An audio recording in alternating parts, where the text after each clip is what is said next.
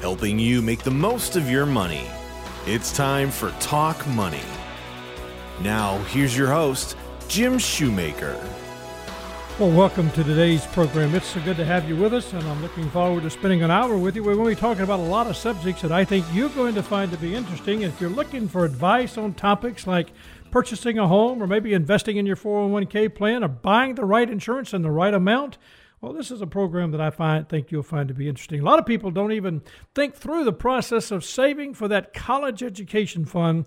And you know what? It's just, that has to be done because at some point in time, you're going to have the kids coming to you and say, hey, Mom, hey, Dad, where am I going to college? So notice what they said. It's not can I go, it's where am I going? Well, that's kind of some of the things that we talk about. But today we're going to be focusing on number one, elder, and what are some of the problems with the elders and the issues that they might have. Elder abuse, it's financial abuse, but what are some of the things that they need to know, and what should they be thinking about? Like, you know, who's going to make my care decisions when I can't make those? Well, those are some of the questions we're talking about. Scott Jordan and I are going to discuss some wishes that people have when they reach that stage of being over 60, over 70, over 80.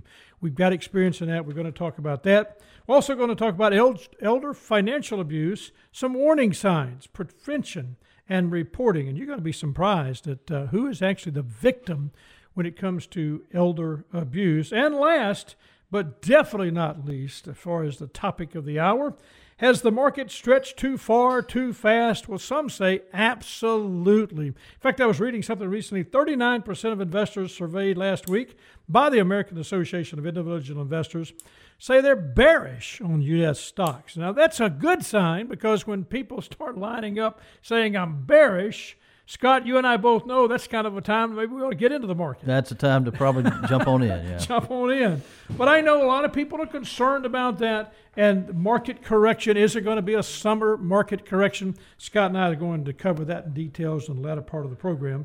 But first of all, I think one of the biggest issues a lot of people have is safeguarding and affirming that person, that human dignity of people who have reached a point in their life and where there are challenges and there's opportunities, especially for the person who is aged to a point. And we have clients like that, right, Scott? Absolutely. And we know about that. So if you just tuned in, of course, I'm talking with Scott Jordan, who's with me on a regular basis. Scott and I try to answer your questions. And if you've got questions for us, just send them to talkmoney@shoemakerfinancial.com, and we'll do our best to get those on the air. Scott, let's start with this. There's a lot of people, when we talked about the elderly, I'm talking about, now, you know, sometimes people fall into that category of being elderly, 60 or above. I hate to tell you, I take a little offense to that, just to let you know. And because I am over 60, we'll stop there. You don't have to go any further than that. But the reality is we have people that we are concerned about all the time. I mean, I'm thinking of 3 or 4 of our ladies, a couple of our men that are that are over 80. And, you know, it's a concern. And so some of the things that I want us to talk about today are some things that they need to be sensitive to. So if you just tuned in, you're listening to us, we're talking about things that elder people need to be sensitive to. And that's important for them to understand that. Let's talk about the first one. I mean, the reality is, and when I think about it, is how much do they need to be looking for when it comes to developing a plan for them? Let's just lay it out. If we think now, no more. Should I fill out an advance directive, and should I understand something there? I mean, I'm talking about literally a living will. You know, you've heard that term, Scott. Should I have a living will? Absolutely, I think so. So the living will is just kind of a part of that basic package of legal documents that we always recommend that most people complete, and definitely as you get older, it can become more important. And that just, you know, it helps people who have to make those important medical decisions on your behalf. It's kind of a guide for them. So that advance directive or living will is a critical part of that package. So when you talk about medical decisions, the living will usually includes that. And so many people think, well, I'm married. If I'm married, right. I'm okay. She can make or he can make my medical decisions, and that's not the case. Well, I would say historically that was more true than today. You know, with the litigious society that we live in, a lot of times medical professionals are a little reluctant just to take a spouse's, direction. They want some legal documents or protection there to show that person has the authority to make that type of decision. So the first thing we're talking about, if I've got somebody who I want to make care decisions, when I can't make them, and I'm now say in a coma of having a stroke or for whatever reason, automobile accident, and I get seriously ill, just a question of whether or not I want to stay on life support. Sure. That needs to have a living will. Living will, and also you have to name that agent. That's done either maybe through a healthcare power of attorney. There's simpler documents that can be used to establish that agent that can make those decisions for you. The living will, you can think of that as kind of the guide of what you would want to happen. Then you also have to give somebody authority to help make those decisions happen. Okay, what about a healthcare agent? Is that the same thing? Same thing. So again, that healthcare power of attorney or other document that you use is going to name that agent. Most states will accept a document that is drawn up by. It doesn't have to necessarily be done by an attorney. Now, using attorney can help get all those documents completed in the right way that will be applicable in the state that you live in. But you do need to have either a healthcare power of attorney or other document that establishes that agent that can make those decisions for you. And that's a person that you're given a lot of authority to. So, that's where that living, because, you'll think about it. That's a tough decision for people to make about a loved one. So I think those two documents kind of go together. You have the living will, and then you have the healthcare power of attorney of other documents that names that agent. And I think it's important to have both, because that person who you're given that authority, again, that's a big responsibility. So you want to give them some guidance about what you would want and have those tough conversations. That's important. About what one you of the want. questions, one of the thoughts, I think these are some of the things that people have to think about. Make the decision to move me to another state to get better care. If I happen to be where somebody's got to make that decision. If I can't make it, and Linda's not there, I need to give someone the directive or give it to her that says, we want to move him to Texas or to Minnesota, to California for better care. More comfort and all those things. And I've witnessed this in my own family, I've had family members that have had that authority without the direction of knowing what that person actually wants, and when it comes to making that decision, they don't want to make those tough decisions. Exactly right. It's very difficult, and I totally understand that. So, it's good to give those people direction about exactly what you would want in the event you needed to be on life support or other types of decisions. I think one like of the that. things you're talking about too, and people forget this, if you've got to make a Medicare or Medicaid decision, any of those other programs like that, an insurance benefit, I have to give somebody direction to do that. I have to give my healthcare agent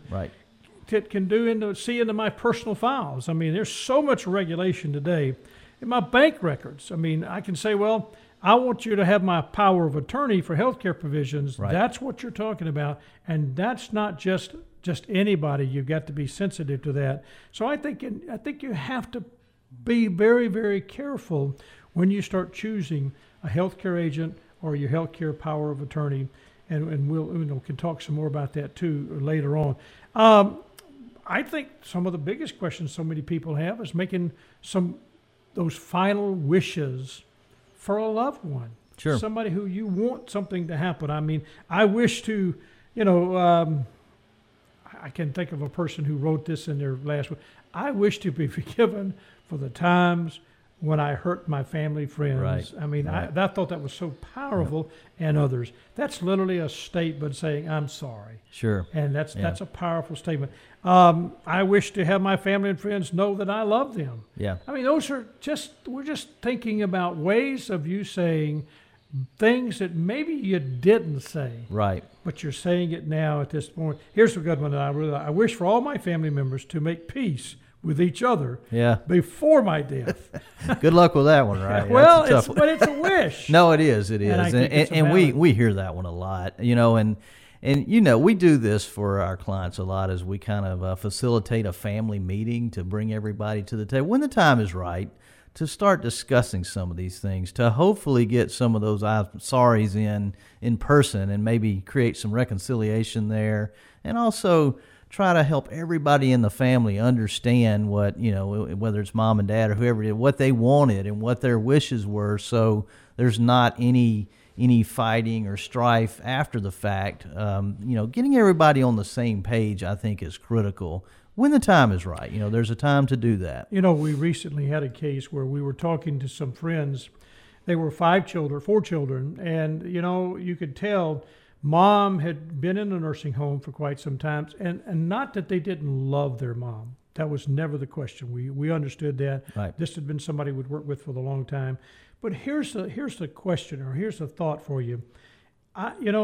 They didn't look at it all the time. You had 3 boys and a daughter and this type of thing. And here's the thought for you that I think mom would have said, if I show signs of depression or, any type of hallucination or I want here's what she would have thought. I want my caregivers to do whatever they can to help me. I want to be massaged if I need to be.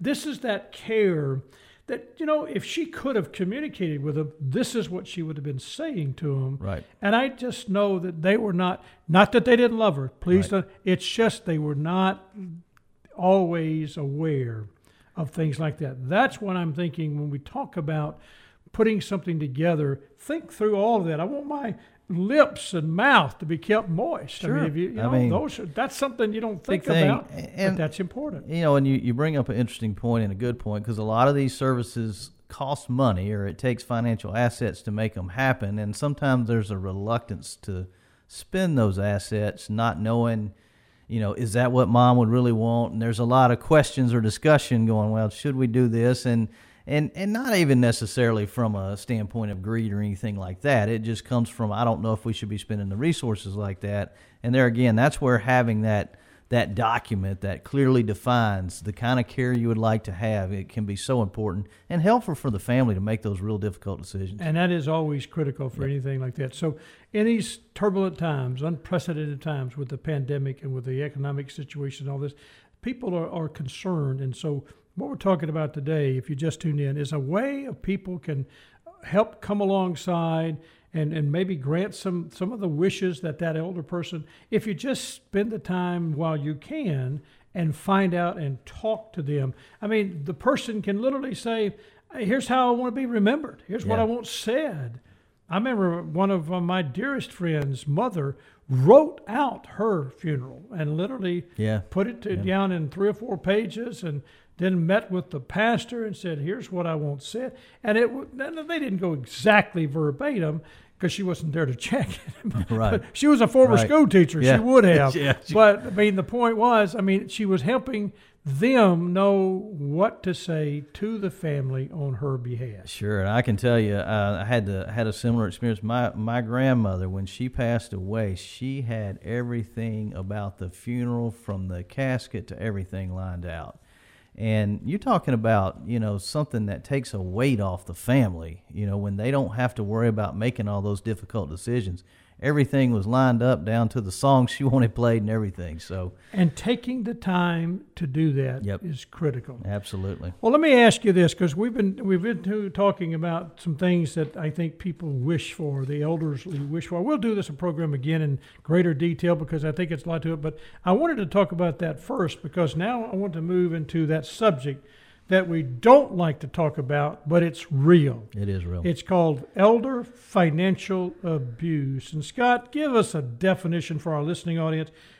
How do you define elder financial abuse, or just elder abuse? Well, I define it like this. It can be either an intentional act or a neglectful act, and that's important. It's usually by a caregiver or trusted person in their life, but can be a stranger too. But it's either an intentional or a neglectful act that can lead to harm to that individual or make them more vulnerable. So I think that some people, yes, there is the intentional, but there's also just the neglect that can come into the picture as well. And that's the hard part. That is the hard one. And you said it could be intentional or even just pure neglect. And that can be the situation, I think. I know a lot of times they go unreported. In fact, I've read that 1 out of every case of elder abuse, neglect, exploitation, or whatever you want to call it, just reported to authorities, at least 5.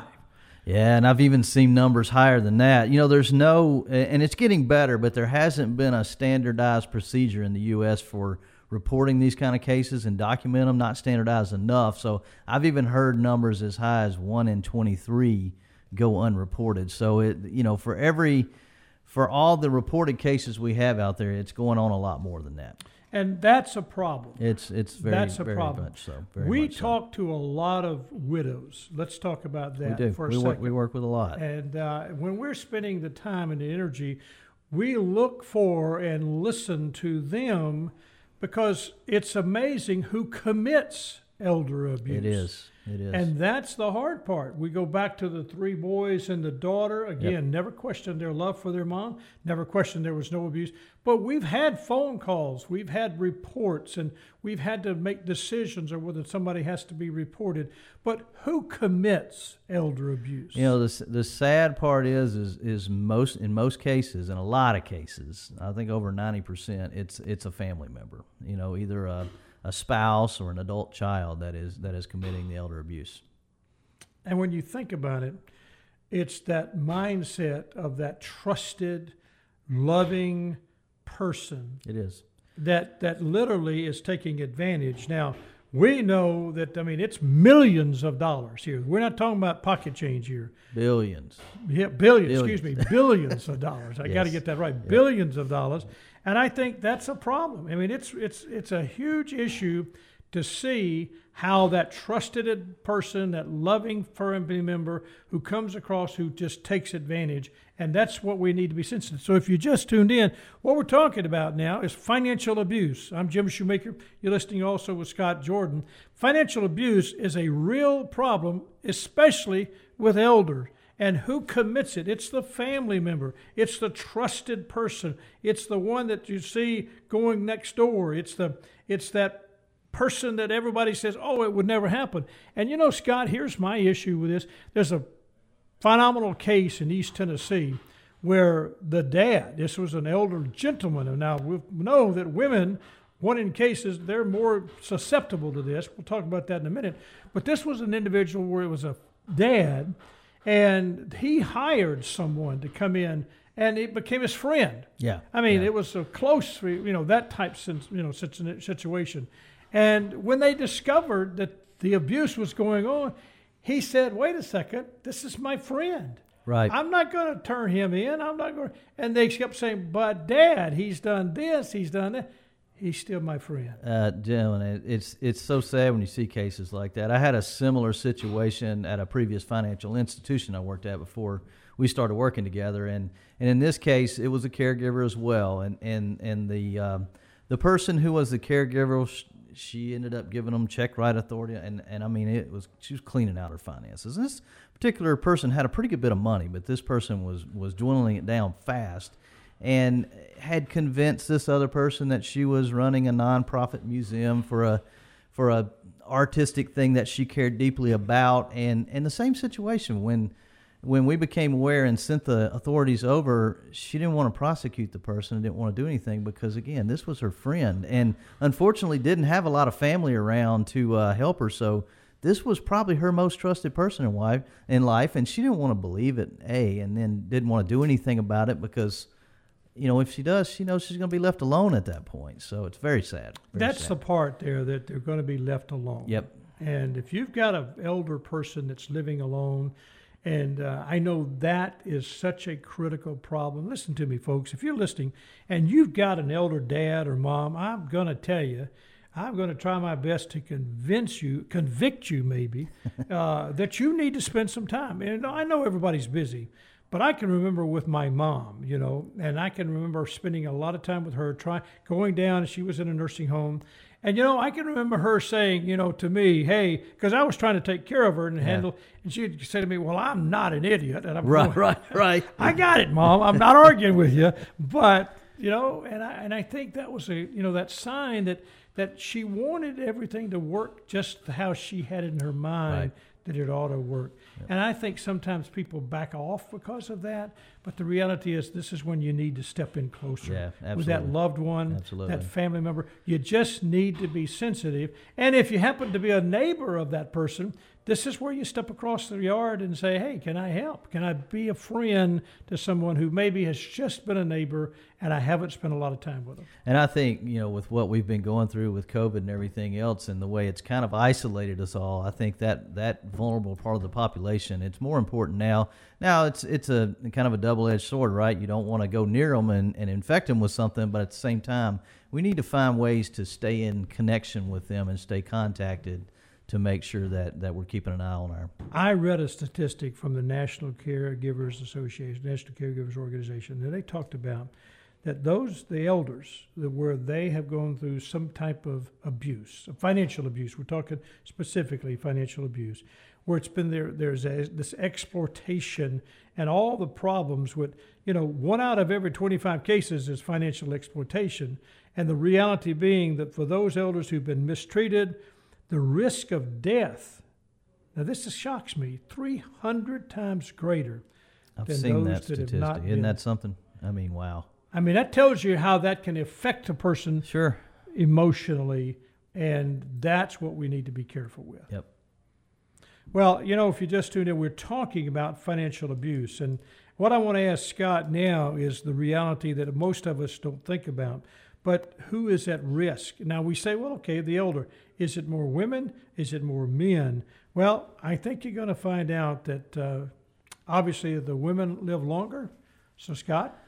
This is definitely more women are affected than men. So 2 out of 3 of the cases are women, and then 2 and 5 are over 80. So really, it's women that are the most vulnerable. And then along with the older or the more elderly those over 80 are more susceptible to the abuse as well. So women and older segments of the population. I think that's an issue for a lot of us to recognize, and it can be. We had a case where we ended up having to report this case where a trusted son-in-law, just began to take over, and the reality, he was doing what he thought was right. In his mind, and his wife, who wasn't correcting him, obviously wasn't doing anything there. And finally, Mom began to actually recognize it, and she got kind of concerned. Sure. And she began to look at it differently and concerned. But the point was, strong son-in-law pushed back, and boy, that really put a big wedge in the family. And we spent quite a bit of time working through that. So here, when we come back, we're going to take a break. When we come back, here's what Scott and I want to talk about. What are some of the red flags that, as an elder, you need to be looking for? Maybe you need to have someone to help you look for. And the whole idea is build some kind of a hedge around you so that you can be sensitive to these red flags. We're going to cover them when we come back, because I think you're going to find them to be shocking. At least I was when I first looked at this. Stay with us. I'm Jim Shoemaker. This is Talk Money. Podcasts of Talk Money are available in the iTunes store. Just search Shoemaker Financial. We'll be right back with more Talk Money after this. Jim Shoemaker and Scott Jordan are registered representatives and investment advisor representatives of Securian Financial Services, Inc., securities dealer, member FNRA SIPC, a registered investment advisor. Shoemaker Financial is independently owned and operated. And now back to Talk Money with your host, Jim Shoemaker. And welcome back. I'm Jim Shoemaker along with Scott Jordan. This morning we are talking about elder financial abuse. Now, we've covered a lot of topics so far, but the reality is elder abuse is real in our city, in our country, and elder abuse is intentional or neglectful acts by a caregiver or a trusted individual that lead to or may lead to harm of a vulnerable elder person. The bottom line is trusted. I mean, do you get this? Intentional, neglectful acts of a loved one. Can you imagine that? Can you imagine? Well, it happens all the time. In fact, 1 of every case of neglect, exploitation, or self-neglect reported to authorities, 5 are not reported. So who commits it? Well, as I said, it's a family member. It's a trusted person. 2/3 of the perpetrators are adult children or spouses. Oh, my goodness. Listen, folks, this is a serious problem. It's a serious problem in our city. And if you need to report something, you can call 901-222-4400. 901-222-4400. That's the Family Safety Center. You can go to familysafetycenter.org if you know of something that you suspect is elder abuse. This is serious, it's important, and you need to report elder abuse if you think it's going on. Now, let's go into what I think where we peel back this onion, where we dive into looking for it. And I'm trying to tell you, report it. And I want you to write that number down again. Bottom line is 901-222-4400 if you know of that you can report something. I'll give you the national national telephone number in a few seconds. But here's what I want you to understand. Red flags. Scott's going to go through some red flags that may be targets, where the elders are targets for financial abuse, and that vary sometimes depending on a person's living situation, a person's financial situation. But here are some warning signs that if you happen to be a loved one, or if you happen to be a neighbor, you happen to be, whatever, but you have to be looking for these warning signs. And Scott, start with number one. What do you see as far as a warning sign when you're working with people? Well, I mean, one thing to look for as you're visiting elderly people or elderly family members is, large piles of unpaid bills, or they're not having enough money to cover food costs or basic medicine costs when they could before. There may be lots of junk mail around, letters from things like lotteries or charitable organizations that you're not familiar with, or an unkept home or uncut grass from somebody who was normally a very neat person, and now all of a sudden you start to see these signs that things are kind of falling apart. And these can be signs that either physically or mentally they're starting to decline, or that somebody trusted may be taking advantage of. So that deterioration could be taking place. You need to be sensitive to that. Yep. I have a very dear friend of mine that I've respected for years. He ran a very successful company here in the country, in the city. And I can remember when he began to have that onset of dementia, and he started with Parkinson's, and this guy physically as fit as you can be, and literally, but he struggles, and so the whole idea is that's when you need to be very sensitive to that. Yes, and those are kind of less overt signs, but when you talk about more substantial warning signs, they would be like sudden changes in legal documents. I'm updating my will, all of a sudden I'm naming a caregiver or somebody else in that type of situation. Financial activity that you might notice on their bank statement that they couldn't have possibly done. Maybe they don't even drive, and you see withdrawals from an ATM and things of that nature. That could be a warning sign. Again, these are not always a sign that something's going on, but they're a sign to look a little deeper, or just significant withdrawals or unusual purchases for their character.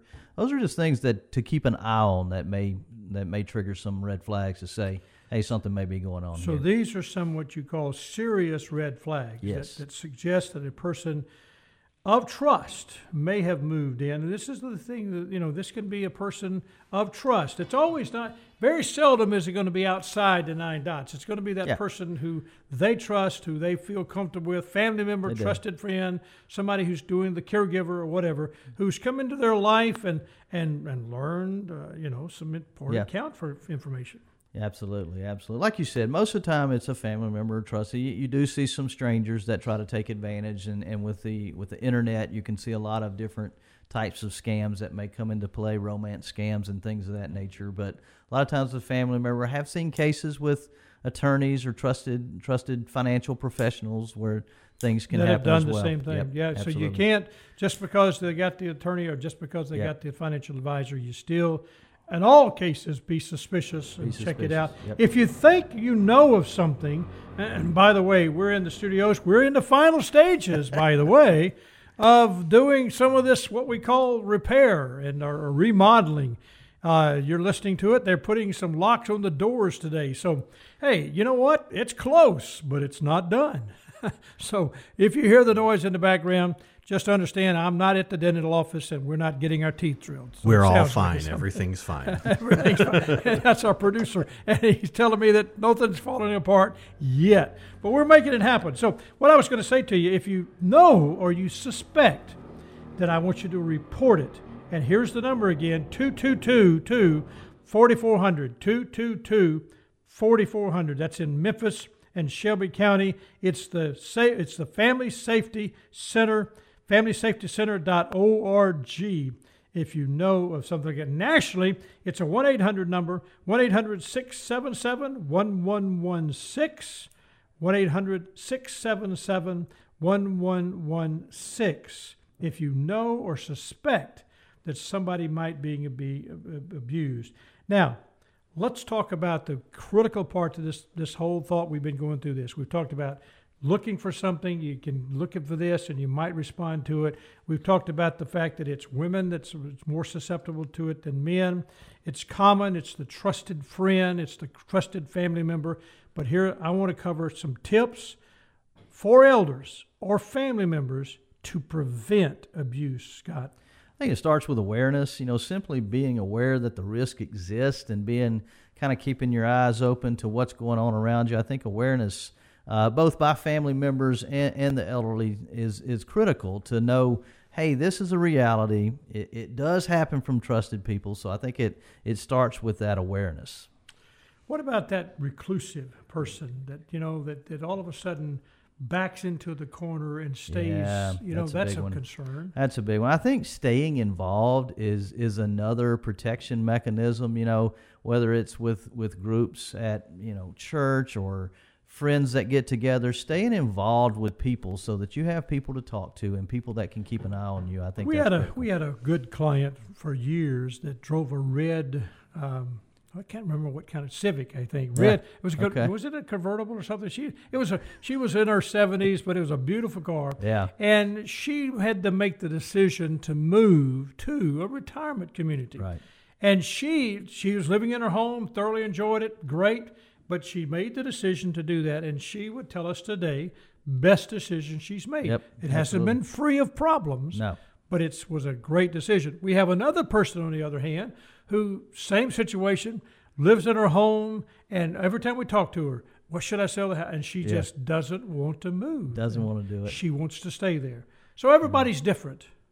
And fortunately, she has family members that are checking in on her, and we try to keep an eye on her as well. So, but yeah, there's just staying involved with other people that A, can notice when things are happening to you, but B, also gives you an outlet to talk to people when you think something. All right, may be aware and staying involved. Yep. What's the third one? I would say, don't buy any products or services or give money to charity that you haven't initiated. If somebody, either it's door to door or over the telephone or internet, they're approaching you, either buying a service or donating some money, don't do that. Reach out, be proactive for the charities that you want to give money to. Be proactive in the services and products that you want to buy. But when people come around using high-pressured sales techniques, just say no. Another one, too, and I've used this in my life even before, you get to be 60, but the reality is don't make a quick decision. Absolutely. I mean, I've said if I've got to make a quick decision, it's a no. Right. And you see those tactics used a lot, those high pressure, this is a one-day only sale, or we got to do this today. To do it today. That's where those red flags need to go up, take a step back and take a breather and maybe talk to somebody about it. Say, exactly. Hey, here's what I'm being approached with. We have something coming up in the office on the 19th of this month called Shred Day. It's become very popular. It's amazing. I'm amazed at how popular that service has become. It's just lined up. I up. have clients calling me, when's Shred Day? When's Shred Day? And I was like, wow. But there's a reason. We believe that part of this prevention is shredding all receipts at which credit card numbers appears. Just shred them. Absolutely. There are predators out there that are looking to go through trash and go through everything to try to find any piece of information they can to maybe steal your identity or get your credit card number, things of that. So destroying those documents properly, shredding them is a great thing to do. And, I was talking to a client the other day, and she said, I've got some stuff. I try to shred it, but mine started smoking with all this stuff. So I can't wait till y'all shred day. So we'll have shred day. And if you're listening and you'd like to come by shred day, just call our office and say you'd like to do that. Shouldn't be any problem. It's on the 19th of this month. Another thought, when you talk about shredding credit card numbers, I mean, anything that's got your credit card number, check your credit report regularly to look for anything that seems unusual, incorrect. Just be sensitive about it. If you say, well, I don't like doing that, then have your son or daughter or family member or next door neighbor, somebody that you can trust, and be careful. You might want to ask somebody differently. Right. And I say, minimum of once a year, but probably more often than that. I know I check mine regularly. I think that's the best defense against anything. I mean, we're all somewhat vulnerable in this connected world, so just being aware and checking that credit report can go a long way in catching something and catching it quickly. Well, I think so too. And one other thing, let me just say this to everybody. Never provide credit card, banking, Social Security, Medicare, any other personal information over the phone unless you are the one who initiated the call and you've confirmed that who you are speaking to. Never. I get reports of this a lot, impersonations of the IRS or the Social Security Department. They're not going to call you out and ask for your personal information. So, if you get a call from somebody claiming to be the IRS that needs information, that is not how they do business. Same with the Social Security Administration. They're not going to call you and ask for personal information that really they should already have anyway. So just be aware of that and don't give out that personal information over the phone. Never. Let me just say it one more time. Never. Is that enough? Never give out personal information. That's the bottom line. Say it one more time. Never. And, and I'm going to tell you, they're very clever. We had a client recently that called me and said, and they felt kind of, I guess they felt stupid for doing it, but they're very clever at getting you to fall prey to the scam that they're pulling. So it's not, don't think that you won't fall prey to that. They are very good at convincing you that they are who they are and they need what they need. Oh, that's true. I just was telling you about one this morning where literally it looked like the email was from a trusted friend, and I called and said, hey, did you send me that? And they said, nope. And that was, literally it looked just like it. So if you just tuned in, let me tell you what you could do. To find the document, we're going to post on our website, on our our Facebook page, Elder Financial Abuse, some types, warning signs, and records. How to record it and how to know it and recognize it and report it. So just simply go to Shoemaker Financial's Facebook page, search for this document. It's called Elder Financial Abuse. You'll be able to view it. You can turn it into a PDF, and then you can download it and print it. We want you to have it. Just simply go to our financial Facebook page, Shoemaker Financial Facebook page, and pick it up. Elder Financial Abuse. I think it'll be something you want to hand out to other people. Well, Scott, now listen to me. Here's the issue. I think it's time. Is the market extended too much, in your opinion? Is it, you've got all kind of media noise going on, and I think I actually had someone yesterday to call and say, hey, I feel like it is. I feel like and I said, based on what? Well, I listened to MSNBC or CNBC. I didn't even pay attention to where they said. Right. But they said it was. So that makes it overextended. What's your thoughts? Do you want my professional opinion? I want your personal opinion. I don't know. You don't? No. I would say Scott, this, Jim. this is I would radio. say this. There's a lot of uncertainty out there right now about how quickly the economy is going to reopen and how quickly we're going to get back to doing business. And I don't know that anybody has the true answer of what's going to be happening over the next 6 months or possibly even a year. Now, if you ask me what's going to be going on in 3 to 10 years, I have a better answer about that. But for what's going on in the next 6 months, the market has recovered nicely. As you know, we were a little surprised at how quickly the market popped back. But you always have to remember, the market is forward-looking. So the market's not looking at what's going to be happening in 2020. It's looking at what's going to be happening in 2021, 2022. Now, does anybody know for sure? No, but I would say listening to headlines, grabbing those, and trying to build investment philosophy off of that is very dangerous. So the point is, you're saying the market has rebounded. It's over 40% since the downturn in March. So that's strong. It is very strong. Everybody could build an argument that it's stretched too far, too much, too fast, and that's all. Everybody could do that. But I so much appreciate the fact that you simply I think all of us, with the market's the market. The market's we the can market. always predict, and we always can be right sometimes, and most of the time wrong. But let me ask you this. Share with our listening audience, what are some principles, some thoughts that absolutely have stood the test of time that they need to know as we go through the summer months, as we go through the media blitz? We're approaching an election. I guarantee you, folks, whether you like it or not, the media is going to paint one picture. It's according to which color you are. It's according to which side you're on. It's according to what you think. And it may be according to which hedge fund you manage, which you and I both know. Yes.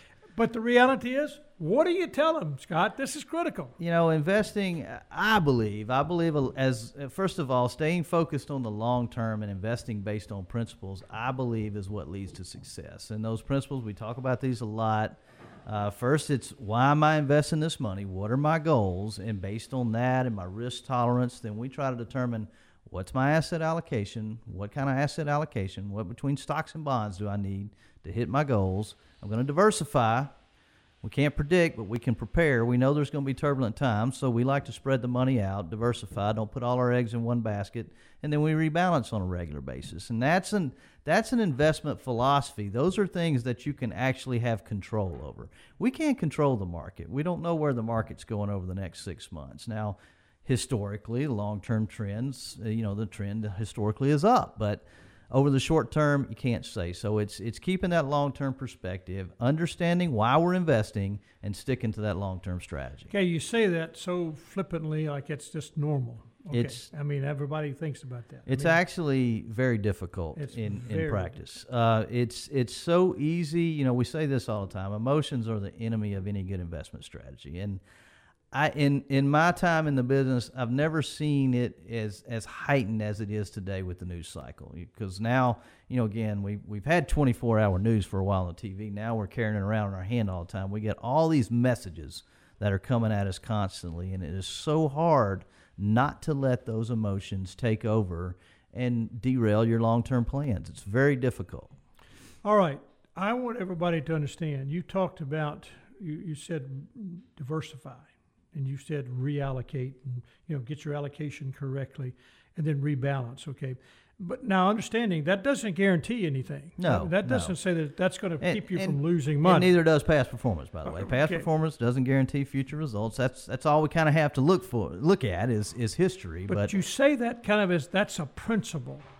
Yes. Okay, so when you say knowing diversification, talk about what is that diversification? Well, you diversify by, I don't know exactly what investment's going to do well next year or over the next 10 years, really. But, diversifying by type, maybe I want some stocks that are more growth-oriented. I want some that are a little more value-oriented. Those are different disciplines. Diversifying by region. I want some domestic, some international, by time period, especially on the fixed income. I want some short-term bonds, some long-term bonds.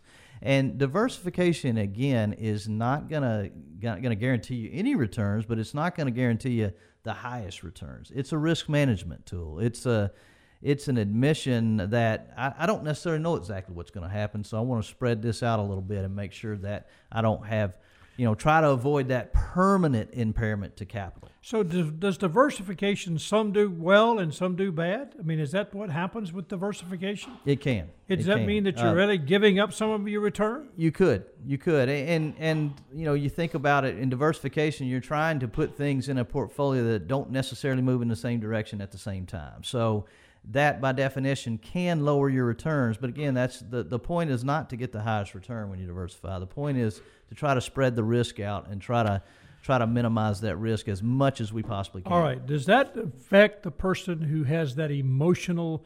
I mean, some people are non-emotional investors. Right. They just do it and they put it aside and they don't think about it.